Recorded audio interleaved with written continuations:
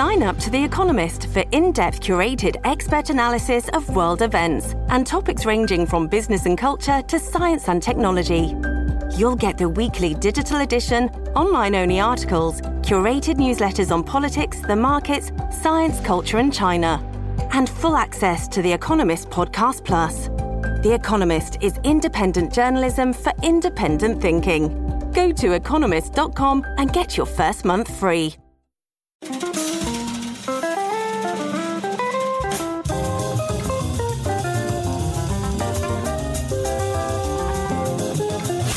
It's The Other Side of Midnight with Frank Morano.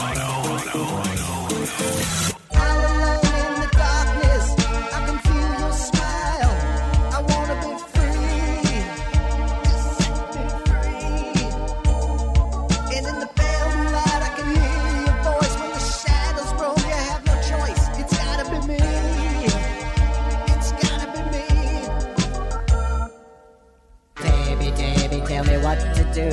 My heart feels lonely when I think of you. Debbie, I want to talk to you. You took a boy from the crowd and you made him a man. You stuck a gun to my head, but I just can't understand. Debbie from Gary Wilson. This is The Other Side of Midnight. Very lucky to be able to be joined by one of my favorite Debbies once again, attorney, author, political commentator, and film critic, the one and only Debbie Schlussel. Hello, Debbie. Hi. Good morning. Good morning, Debbie. Here we are seeing the Canadian wildfire smoke set all sorts of records and really cause all sorts of problems for people in the Northeast and then in the Mid-Atlantic. People in Ohio have been complaining about it. I know you're in Michigan. What have you seen up there with this wildfire smoke? Well, on the list of the worst air in the world, Detroit is number 2. And last week there was a day where we were number 1. And all the sky is very hazy. You can't see buildings so well that are in the distance and so on. It's really weird. I've never had anything like this before. And I've lived here my entire life. And the reason the air is so bad is all because of this wildfire smoke? Yes. And that's what I don't understand is why Detroit, of all the places that are south of Canada, I understand that it's, I think, Nova Scotia where some of the fires are. But still, why not northern New York? Why not northern Wisconsin? I know northern Wisconsin has the haze as well, but it's not. The air in Detroit is Detroit is the city with the air with the least quality, second least quality in the world. Do you think that this might be the Canadians' attempt to target you? Very funny, but you know what? There is that song, Blame Canada. Exactly. All right. Well, good luck. So what do you do when it's that smoky? I guess you stay indoors, do legal work, and catch up on movies? Yeah, the same as I always do. All right. Okay. Well, good. I'm glad it's not causing too much of a lifestyle disruption. I want to ask you about movies, but I want to pick your brain on a few legal issues. A lot of people are very interested in this affirmative action case by the Supreme Court. Give me your take on what the court decided yesterday. Well, I've always been interested in this issue. I have been a victim of affirmative action, which is a nice word for racism. And, I was glad that the Supreme Court finally, after almost 50 years of cases on this, beginning with, I believe the first one was the Bakke case, that the Supreme Court finally has said that race cannot be a factor. So I was really glad to see that. However, unfortunately, because this has been going on for so long, this is still going to happen. I was the general counsel of the Michigan Civil Rights Initiative, which was Ward Connerly's ballot initiative in Michigan to disallow race in affirmative action in admissions and hiring at state institutions. And what the University of Michigan did was where they made race such an important factor that it was the deciding factor. Now what they do is they have essays and other ways that people know where they can communicate their race and they can communicate certain things that basically they will still get affirmative action. And if you look at the decision, the Roberts decision from yesterday, Justice Roberts did say at one point in his decision that the experience of a life experience of a person with racism, so in other words, if they are the victim of racism, can be a factor in admitting somebody. So basically, they're still kind of hedging their bets. I don't like that at all. Race should be absolutely outlawed as a factor, and it shouldn't be the factor. It shouldn't be a factor. That's racism. It should not be allowed at all. And your experience with racism, to me, where it says that in the decision, if that can be a factor, to me, then race is a factor. I don't like that at all because, again, that's what universities and institutions use to try and get around a ban. And you can bet that they will do it here. Also, the decision only applies to college admissions. And so it does not apply to promotions and hiring. It does not apply to other factors like jobs seeking. Sometimes you have companies that will only list certain job openings to minorities or in minority communities and so on. That's racist. If they only did that to white people and in white communities, that would be racist. So it's racist. Those kinds of things were not outlawed. And so I would like to see a total ban of all of that. We should be a merit-based society. Listen, diversity, inclusion, and equity it spells out the acronym DIE, and that's why they changed it to DEI. When you have a society that focuses on race rather than merit, rather than legitimate qualifications, you have a society that's mediocre and that will eventually die out. Societies that last are the ones that reward innovation, talent, and anything other than skin color, gender, and ethnicity. Affirmative action, by definition, is racist, sexist, and bigoted towards certain ethnicities. That's racism, that's illegal, and it should be illegal in every single way. Now, so we will see. Debbie, I completely agree with you. I think affirmative action's awful, and I agree with you legally, politically, ethically, morally, on everything that you said. But just to play devil's advocate, some people may say, look, why shouldn't a college, if it wants to, be able to take racial quotas or affirmative action into account when it determines what it wants its student body to look like? Why shouldn't DSU, Debbie Schlussel University, be able to decide we want 20% Asians when we look at admissions? Who is the government to tell them that this is prohibited? What do you say to that argument? Well, let's say I have a store and I only want like 1% black customers, and I tell them, I'm sorry, I've reached my quota of black customers. I don't want my store to be known as a black establishment. So I'm sorry, black people, you can't come in. I can't serve you. I refuse to serve you. Not only is that racist, but anybody that did that would be prosecuted by the Justice Department Civil Rights Division. So that's basically what they are saying and doing. You know, part of this lawsuit was the Asian component at Harvard, because a group of Asian students sued Harvard. Now, why did they do that? Because Asians were being kept out of Harvard who had perfect SAT scores, had 4.0s or higher, had lots of activities on their resume, outstanding resumes in favor of people who were the right skin pigment. And they found that if you were black and you applied to Harvard, you had 85 times better chance of getting in than if you were Asian. Should that be the case? That's ridiculous. At the University of Michigan, before we had the Michigan Civil Rights Initiative, which was supposed to do also what the Supreme Court decision yesterday is supposed to do, if you had a perfect SAT score, you were given 2 to 3 points on a point admission system. Just 2 to 3 points for a perfect SAT score. If you were black, you got 18 to 20 points. Should your skin color be worth that, like about No, of course not. Of course not. 6 times as much? It should not. That's outrageous. It's racism. And you know what?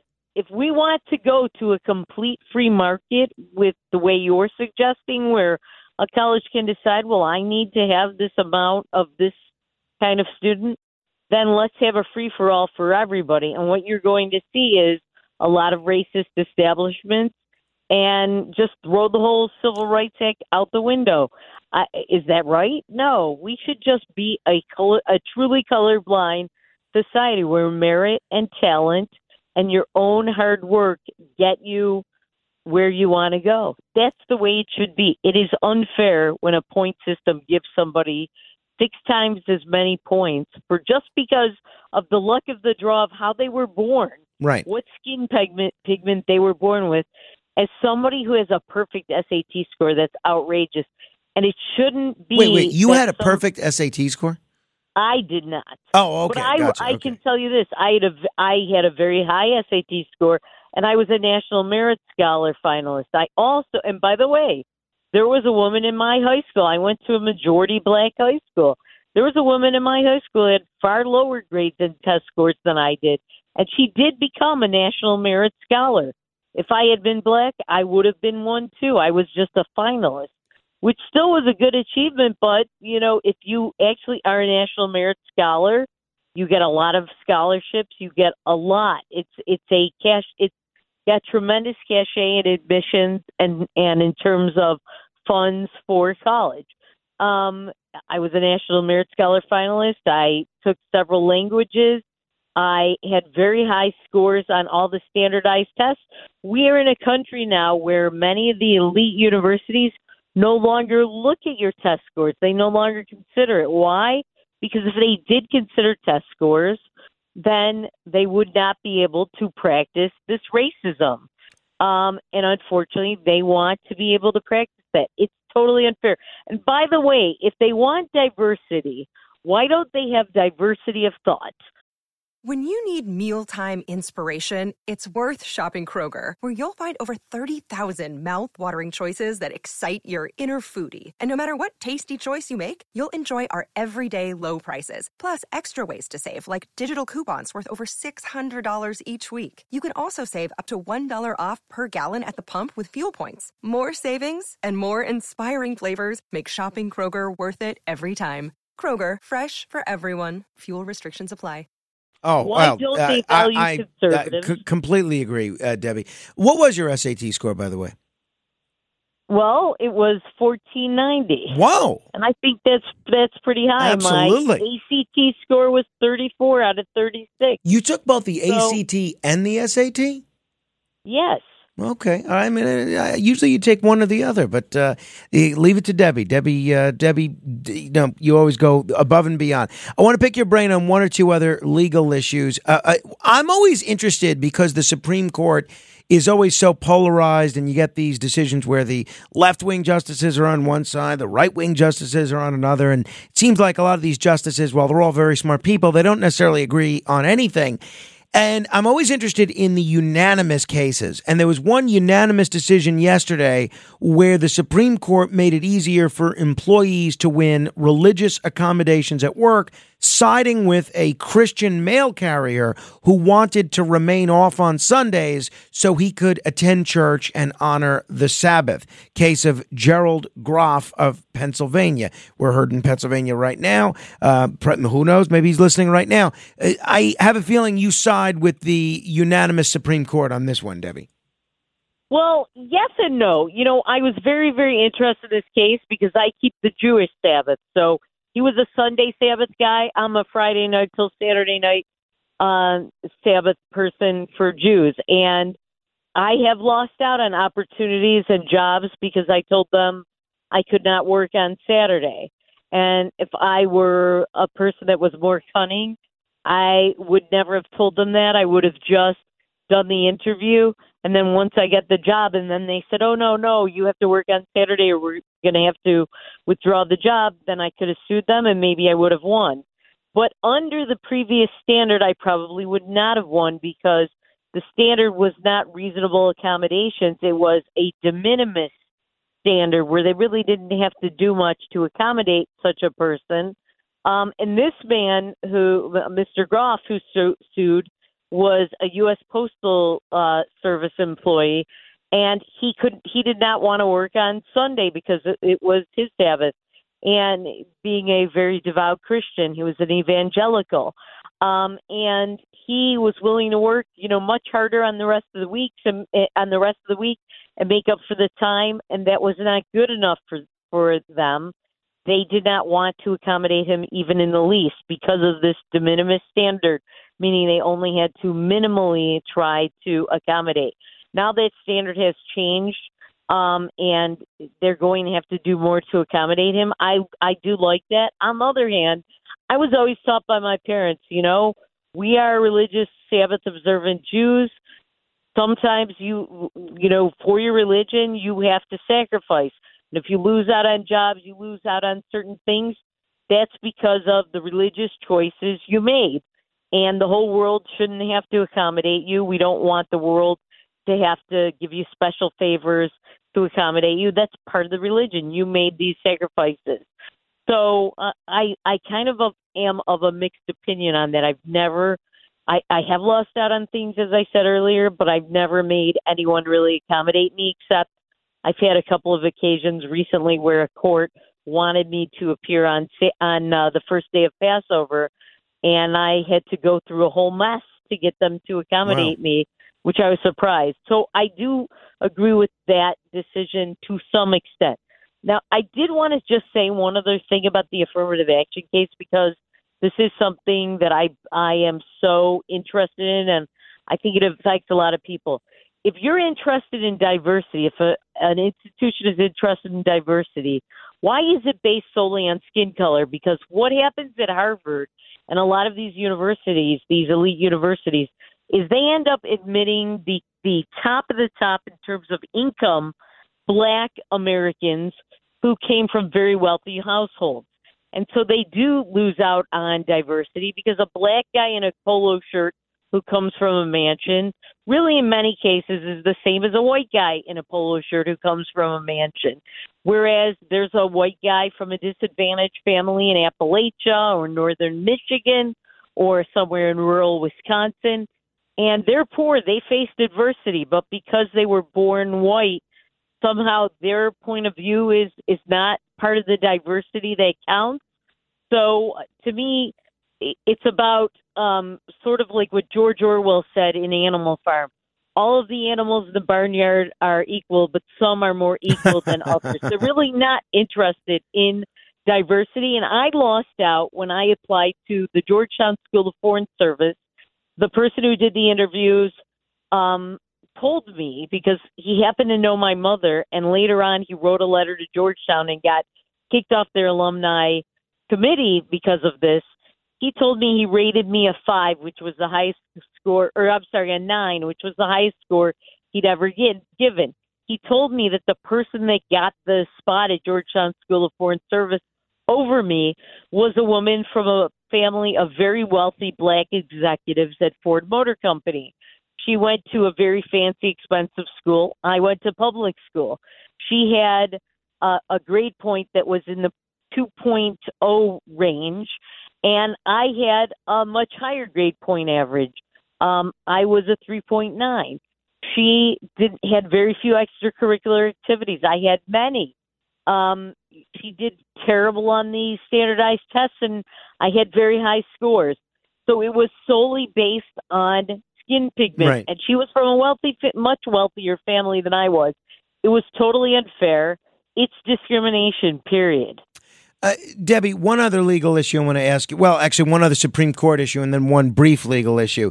The U.S. Supreme Court has also left in place a lower court decision ruling that a North Carolina school cannot require its female students to wear skirts. If people haven't been following this case, I think it was a very interesting one. A federal court found last year that this school had violated the constitutional rights of its female pupils with its uniform rules. The charter day school appealed against the ruling all the way to the Supreme Court, and the justices declined to hear the appeal. So as of now, schools cannot require girls to wear a skirt. Right decision, wrong decision? What do you think?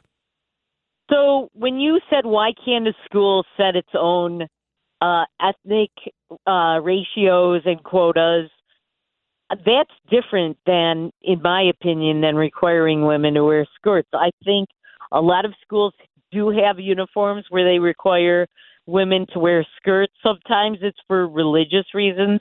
I went to Jewish day schools where the women had to wear skirts out of religious views and beliefs.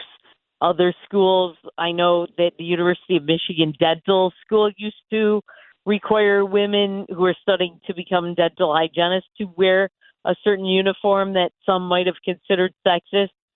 I don't know. To me, a uniform is a lot different than, oh, you're born with a black skin complexion and you're born with a white skin complexion. I'm going to give the person who's black an extra leg up because I've decided I want to in the name of diversity. I think requiring women to wear skirts is to me something that they should be allowed to do. I know that some people might think that's very old-fashioned. I myself, you prefer, especially if it's in the winter, maybe to wear pants or to wear leggings or something like that. In the summer, I prefer to wear skirts. Sometimes women want to wear one or the other out of comfort, and that might seem old-fashioned to say, hey, you have to wear skirts. But to me, that is more of a free market issue, and I do think the government should stay out of something like that. If you don't like the skirt requirement, go somewhere else. That's not the same as race or gender or disability or something like that. That's a lot different. And the last legal issue I want to get your take on is this lawsuit that Donald Trump is bringing against E. Jean Carroll. Obviously, E. Jean Carroll had sued Donald Trump for defamation, and she alleged that he had raped her. And the jury this jury of 6 men, 3 women, found that Trump did defame her, but that he did not rape her, as she had long claimed. Now Trump is countersuing. How do you think this case is going to go? We've seen with Trump, sometimes he likes to file lawsuits just for publicity or to maintain the moral high ground. Other times, they become very substantive legal issues. Which category does this fall in? Well, when we discussed this previously, I said that I was very opposed to the E. Jean Carroll lawsuit because it was about something that happened many years ago, and she had a loophole in the law where they reopened it that people could sue over alleged sexual assault from years earlier. And suddenly she came forward where she had never mentioned it before. I don't like that at all. And so I think what's good for the goose is good for the gander. And so, I'm glad Trump is suing her. But unfortunately, he's got a New York audience that's going to be seated in the jury panel, especially a New York City audience. And that's why he lost the lawsuit in the first place, or a big reason. I think he also probably should have shown up to court and mounted a better defense and taken it more seriously. On the other hand, with a New York jury, I think they're against him. They're very liberal. And so he probably would lose his suit. But I am glad that he's turning around E. Jean Carroll's methods here and making her face the same music that she made him face. I think that lawsuit, as well as the one about paying off the Playboy Playmates, are the two most ridiculous, baseless forms of litigation that he has been facing of late. All right, let's talk movies. Putting aside all this legal stuff, the only new movie that's gotten a lot of attention that's coming out this weekend seems to be the new Indiana Jones film. I'm a fan of the Indiana Jones franchise, and I'm amazed that Harrison Ford looks as great as he does at 80 years old. How is this new Indiana Jones film? So it's better than I expected, but I still didn't. I'm not a huge fan. It lacks the magic of I would say at least first and maybe second and third Indiana Jones movies. I hated the last movie where Steven Spielberg was trying to groom Shia LaBeouf. I think this was in 2008 to become the next Indiana Jones, and that didn't work out too well. One of my favorite movies of all time is the Indiana Jones and the Raiders of the Lost Ark movie, the very first one. The scene with the Nazis melting is probably one of my favorite movie scenes of all time. There's nothing as great and as fulfilling in this new movie. That said, the beginning scene goes back in time during World War II. They do use the weird CGI. It is a little strange, but still not bad, where they de-age Harrison Ford for the beginning scene and several of the scenes of the movie. It is a little herky-jerky. There are flashbacks. The movie is over 2.5 hours long, so it's way overstuffed. It's too long. It's a little slow. They could have sped it up and cut a lot out of it. I'm not sure I really liked the story. He does look great for 80. To me, he looks like a very good, well-preserved 70. There is a very interesting cameo with somebody else who's very well preserved at the very end. Antonio Banderas is also in it, and you could barely recognize him, and you think, is that him? Is that not him? It was okay. I would say don't drink a lot of liquids beforehand because there's no intermission, and it is very long. But again, it lacked the magic. It was a bit of a cockamamie wild goose chase that the other ones I thought were a lot more fulfilling and more entertaining. And I just think there was no reason to make this with the 80-year-old. It takes place right after the moon landing and during the Vietnam War. And we find a much older Indiana Jones divorced, and his son died serving in Vietnam. And I thought to myself, if I think of all these people I've seen in the movies in the 80s, do I want to see them when they're much older, divorced, bitter, retiring, and their only child died in a war? Would we want to see that about Superman? Would we want to see that? I just don't know that I would want to see that. All that being said, with all its shortcomings, it sounds like if someone's a fan of the franchise and they really like Indiana Jones and they really like Harrison Ford as Indiana Jones, that it might be worth checking out, especially if you're hiding from the smoke this weekend. I agree. I just think an 80-year-old guy doing a lot of the stunts and a lot of the, and I know he was stuntman and all of that, but I'm just saying it's just not believable. A lot of the stuff, but then a lot of the stuff in the first few movies wasn't believable either. Right. I just think there's stuff in here that's like,